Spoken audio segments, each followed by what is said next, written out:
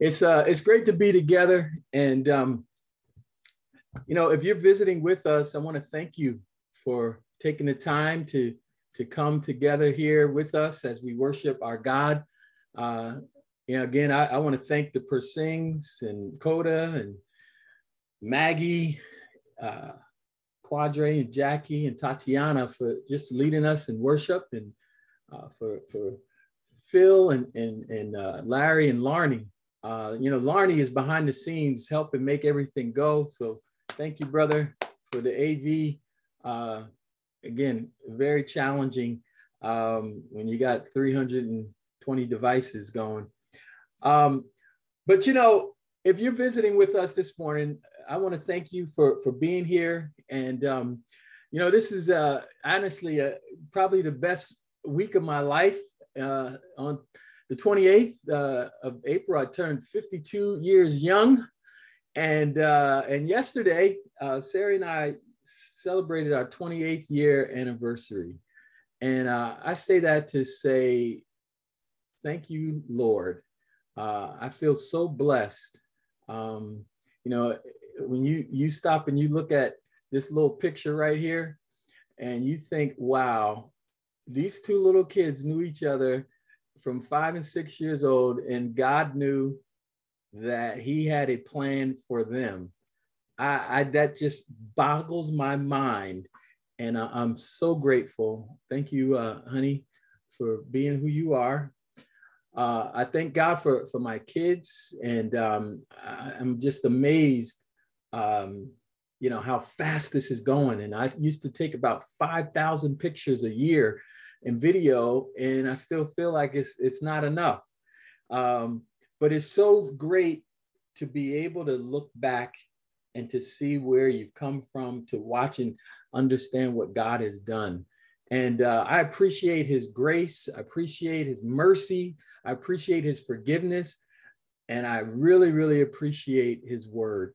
Last Sunday, I was able to go to Staten Island to speak to the church there. And it was so cool because you've seen a lot of people that you haven't seen in a long time. And it brought up some memories. And I thought, man, I want to share this with the church, because sometimes you cannot see how what you've done has really helped and made a difference in someone's life. And so I want to play this video for you, and we'll keep going here.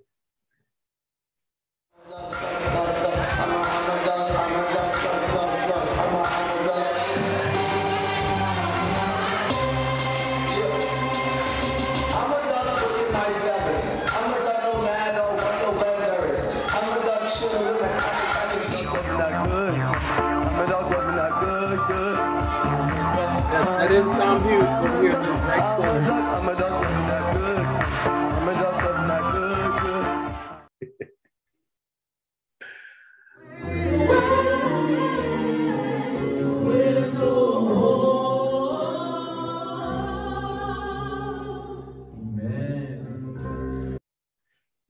That was Chaim.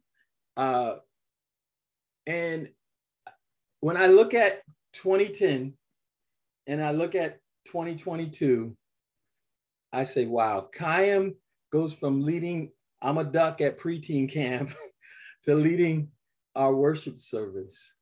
And it just is a reminder of God's faithfulness. And I've entitled the message this morning, There is Power in His Word. His Word. Luke 1:37 says, and this is when the angel comes and he's talking to Elizabeth and to Mary, and he says, for no word from God will ever fail. This morning, church, I want to encourage us to remember something, that we have God's word, and God's word never fails. But see, I want to ask you a question. What do you hear this morning? What are you listening to? Our relationship with God is our lifeline. It provides not only motivation to fulfill God's purpose, but it provides the perseverance that you and I are going to need to stay faithful to the end. And God's very desire is that you and I would know him, and that nothing in heaven or on earth would stop us from continuing to get to know him and to serve him. That no personality could substitute us pursuing and loving our God, as the Bible says in Romans 8:35 through 39. You know, there's two aspects to any relationship. And to have a healthy relationship with God, both aspects need to be in good condition. For example, our communication with God, our prayers, our talking to him, our just constant fellowship with him is vital, that we're talking to him. And then the other part of that relationship is our time in the word. God speaking to us. God talking to us. We got to continue to listen and hear not only what he says, but to believe what he says, that it goes inside of us and that we are convinced what God said is true. You know, in Isaiah 55, verse 8, the Bible reads, "For my thoughts are not your thoughts, neither are your ways my ways, declares the Lord.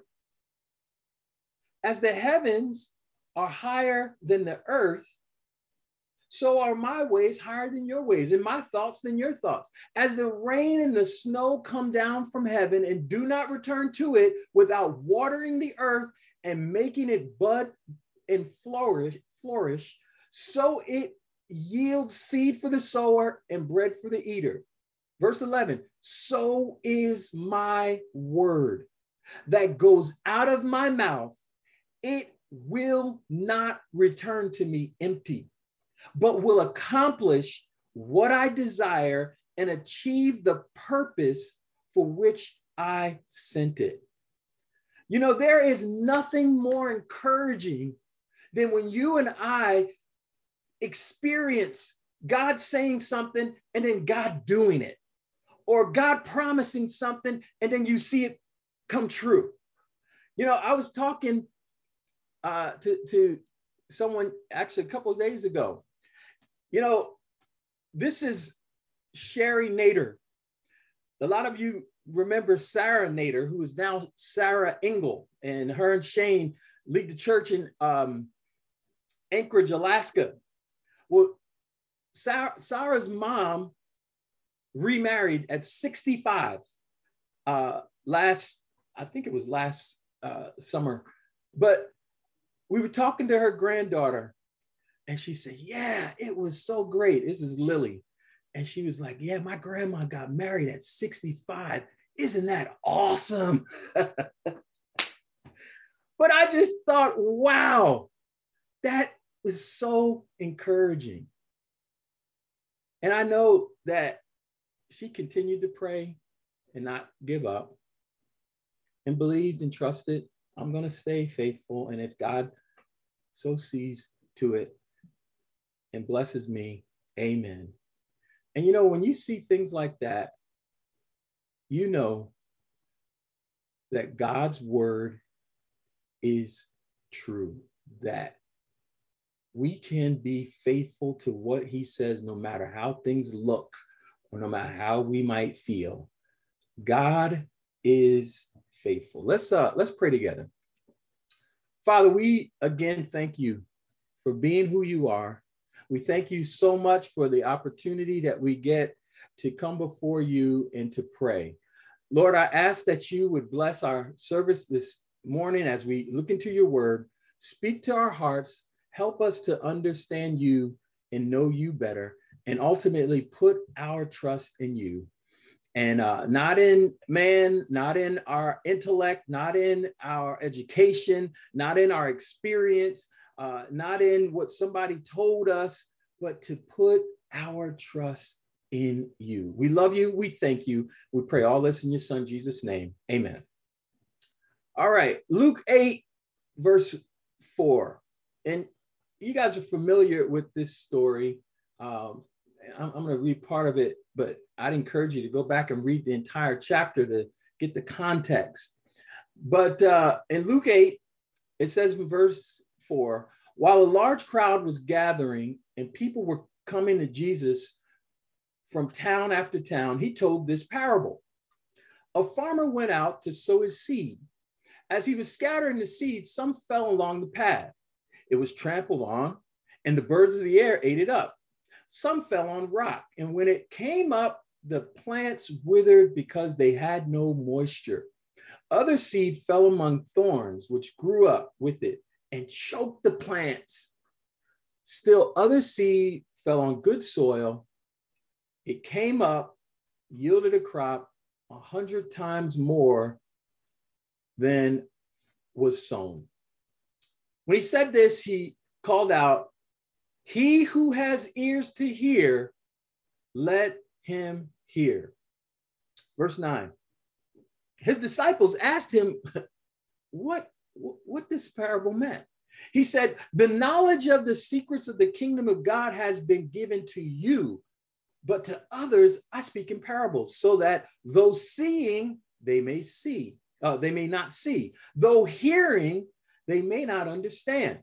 So the disciples needed a little explanation, and so Jesus takes them, and now he's going to break it down. In verse 11, he says, "This is the meaning of the parable.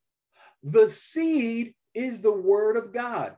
Those along the path are the ones who hear, and then the devil comes and takes away the word from their hearts so that they may not believe and be saved.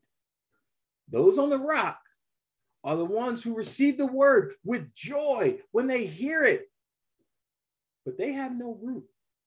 They believe for a while, but in the time of testing, they fall away.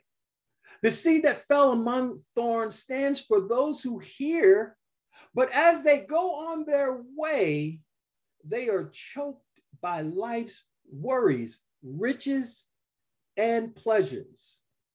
Now, the new NIV says desires for other things.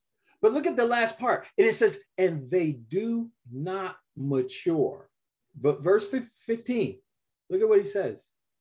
But the seed on good soil stands for those who with a noble and good heart, who hear the word, retain it, and by persevering produce a crop. Now, I know many of us are familiar with this parable. We've done it in Bible discussions, and we could, say it backwards. But, the point of this passage comes back to the individual. And the disciples heard it, but they didn't quite understand it. And so they needed a little more explanation. And so they humbled themselves and said, Jesus, help us understand. And so Jesus broke it down. He says, the seed is God's word. And, brothers and sisters, and those that are visiting, I want to encourage you and I to remember that the power is in the word. It's not in the delivery of the word, in the eloquence of how someone says the word, or the Greek understanding of the word. The power is in the word. The real issue in this parable is about the individual heart. And see, God wanted us to understand that it's about a heart issue. And the reality is, it's always a heart issue. From the beginning of time, God was after one thing with Adam and Eve. And it was something that they could only give him from their hearts. And that's called trust. He said, hey, all of these fruit, all of these trees, you can eat whatever you want, but that one over there, stay away from it. And they had one rule. They had a lot of yes trees. They had one no tree. And what did they end up doing? Going to the no tree, taking the fruit, believing that I'm going to gain wisdom. I'm going to gain this. And then, Adam is sitting there watching his wife be deceived by the serpent. And because they did not trust what God said, they had to learn the hard way. And they had to go their way. And from that time forward, God has been constantly trying to help man to trust him. Trust what I say. And so he takes them from, this family, and he says, okay, Abraham, I'm going to start with you. And again, you read the Bible, and he's constantly trying to get him to trust him. Trust what I say. And sometimes Abraham did awesome. At other times, he blew it. He took matters into his own hand. But it just trickles throughout time that God is after our trust. That he wants you and I to not just hear what he says, but he wants us to internalize it and say, you know what, God, because of who you are, because of what I've seen you done, because of the way that you work, I'm going to trust you. And I'm going to trust you with all my heart. And so in this parable, Jesus gives this illustration. When the word goes out, it affects different hearts. And see, this morning you might be hearing it, but you got your camera off and you're cooking and doing something else. I don't know. I'm not, judging, but I'm just saying, we can get really distracted or whatever it might be, and it not even penetrate. Or we can hear the word and we get all excited and we're enthusiastic and we're ready and we're there. And as soon as we get off Zoom and we go into the next room, we click the TV on and it's out of our minds. And as soon as that challenge comes, that pressure, whatever it might be, that joy goes away. And when we get together, we're all excited. But then when we're on our own,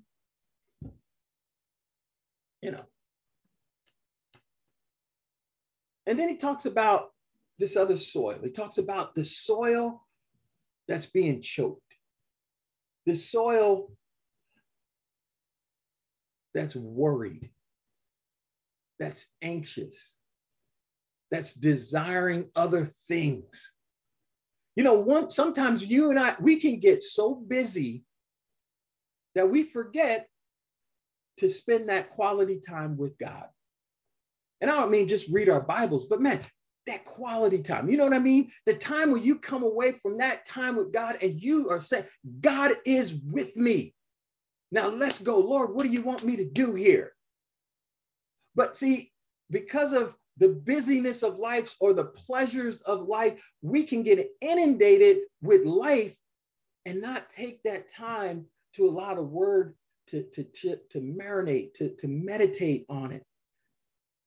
And therefore, we go running after something else, and we'll get to God later.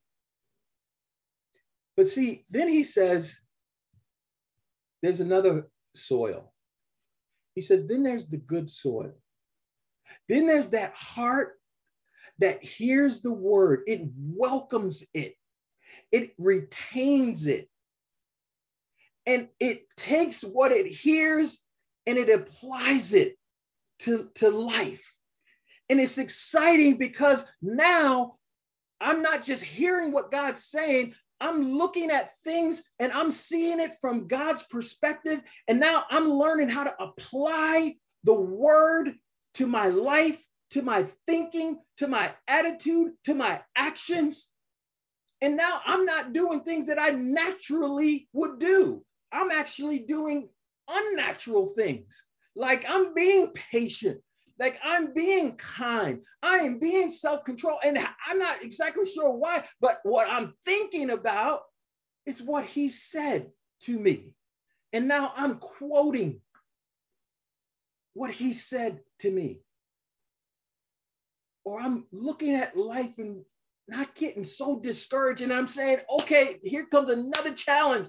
Consider it pure joy, Russ, when you face the car breaking down, the house basement flooding.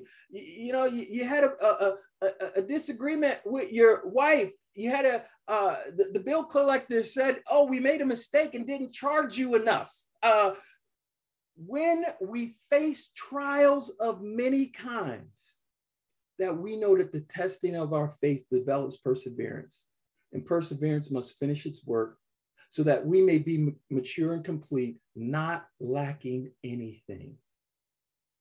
See, Jesus is trying to get us to be that fourth soil, that mature soil, that mature disciple who listens, he meditates, he absorbs, and he follows God's word along the twisting paths of life. See, that's the soil that Jesus is encouraging us to be, so that not only can we do his will, but there is nothing more exciting in life than doing what God wants you to do and then watching him fulfill his promises. I want to show you another video. Are you with me? So when I was at Staten Island, I saw this sister and she looked familiar. And then I remembered. Check this out.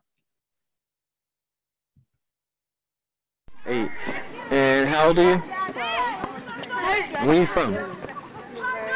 Newburgh. I know we've only been at camp for a day. What have you learned so far at camp? That God is a hero and he's the only way to life. Okay. It's easy. How do you think that you will get to know God better? Well, if you read the Bible, you could learn his words and then practice his words, not only just read it. Okay. That's great. Well, are you having fun? What's been the most fun part so far? I guess alternate frisbee. You like that? Yeah. Okay, cool. And, excuse me. So there she is. There's Kiana, who's now 27. She's in the middle, and a nurse in the Staten Island ministry. And Kiana said at the age of 12 that if you hear the word and then you put it into practice, that's how you grow in your faith. And basically you mature. And here is a flesh and blood example of a 12-year-old who did what she heard at camp. And now she's a faithful disciple at 27. I got one point this morning, and here it is. To understand why, submit and apply. To understand why, submit and apply. A mature disciple, that good soil, that fourth soil, devotes a lifetime to listening to God's word, to retaining that word in their hearts, in their minds, and continuing throughout life to listen to God's word and put it into practice. See, you're never going to mature if you don't stop, understand why, submit, and apply. If it's just head knowledge, if it's just a matter of continually gaining knowledge, but it doesn't translate into application, you're going to stay stuck, choked out. Because that last part of application is the missing piece. You know, where are you at this morning? And I'm not trying to get on us. We've been through some challenging times, but I want to call us back to Jesus and remember his word. But where are you this morning? Are you reading his word and understanding it, surrendering and applying? Are you taking that, you know, we used to do the 20-20 challenge, you know, read 20 minutes, pray, whatever it might be. But is that still your conviction? Because brothers and sisters, and again, friends, if you're visiting, the power is in the word. You know, people who are enthusiastic for a brief period of time will get pulled away into the world's pleasures because the world is more attractive and it seems like it's fun, it's this, it's that. And what ends up happening is you didn't have to learn the lesson. Wow, if I trusted what God said and took it and put it into practice, then I see the value of why God says, flee immorality, you know, be generous, or you fill in the blank. But, you know, it's so easy to get excited and to get caught up and maybe our emotions or feelings, but then not kind of go all the way to where God wants us to go. And again, where does God want us to go? Well, over here to Luke chapter 6. And you know, Kiana said it in her way, but Jesus says it this way. In Luke 6, verse 47, I will show you what it's like. I will show you what he is like who comes to me and hears my word and puts them into practice. He is like a man building a house who dug down deep and laid the foundation on the rock. When a flood came, the torrent struck that house, but could not shake it because it was well built. You know, I love this passage because, again, Jesus gives you and I an image. And what's the image? Well, it's like a contractor, all right? A contractor agrees to build a house. Well, one contractor digs deep down and he digs a hole all the way down to the bedrock. Then he fills the hole with strong foundation laid on top of the bedrock. Then he builds the house on that foundation. Now he knows I don't have anything to fear. And come what may, this house is going to stand because the house is built on deep foundation, on bedrock. But then you got the other kind, the other contractor who wants to get by, who wants to take the shortcut, who wants to do it as cheaply as possible. In fact, he doesn't even bother to dig a hole or lay the foundation. He just starts building the house on the surface of the ground. Well, then the floods come, and the Bible said instantaneously the house falls. Well, why? It has no connection to the bedrock, no foundation. You know, if you look earlier in this passage, Jesus says, hey, you can either be a hypocrite or you can be a disciple, a faithful disciple. But the choice is yours. And the real choice is, well, am I just going to be religious? Am I going to know the songs and be able to quote the Bible? Or am I going to take this, hear it, understand why, submit, and apply? My prayer is that we decide to simply be wise builders, to remember Jesus's words and to put them into practice. You know, a couple of weeks ago, I got a fitness coach. And basically, I said, you know, I got to get more serious about this. So I got a coach. And basically, each week we have these check-ins. He calls me and says, hey, how you doing? And so we write out a plan. Okay, here's what I'm going to do. Here's how it's going to be. And I read the book, understood, followed the principles. And you know what? I'm losing body fat. I'm pretty fired up about that. Not as fast as I'd like, but it's actually working. And here's the thing that's different. I'm doing what this guy has written and scientifically proven. And guess what? It works. Simple. It works. Brothers and sisters, friends, if you're visiting, it's not about giving God a try. It's understanding that the power to change, the power to become what he desires, the power to live the Christian life comes from him and his word. He's the designer. He's the architect. To understand why, submit and apply. I hope this morning that you take time to take God's word and not just hear it, not just understand it, but to apply it. Just one thing a day.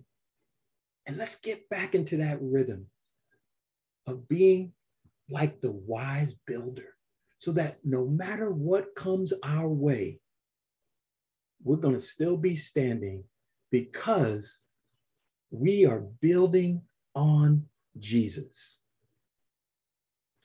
And for that, to God be the glory. Thank you.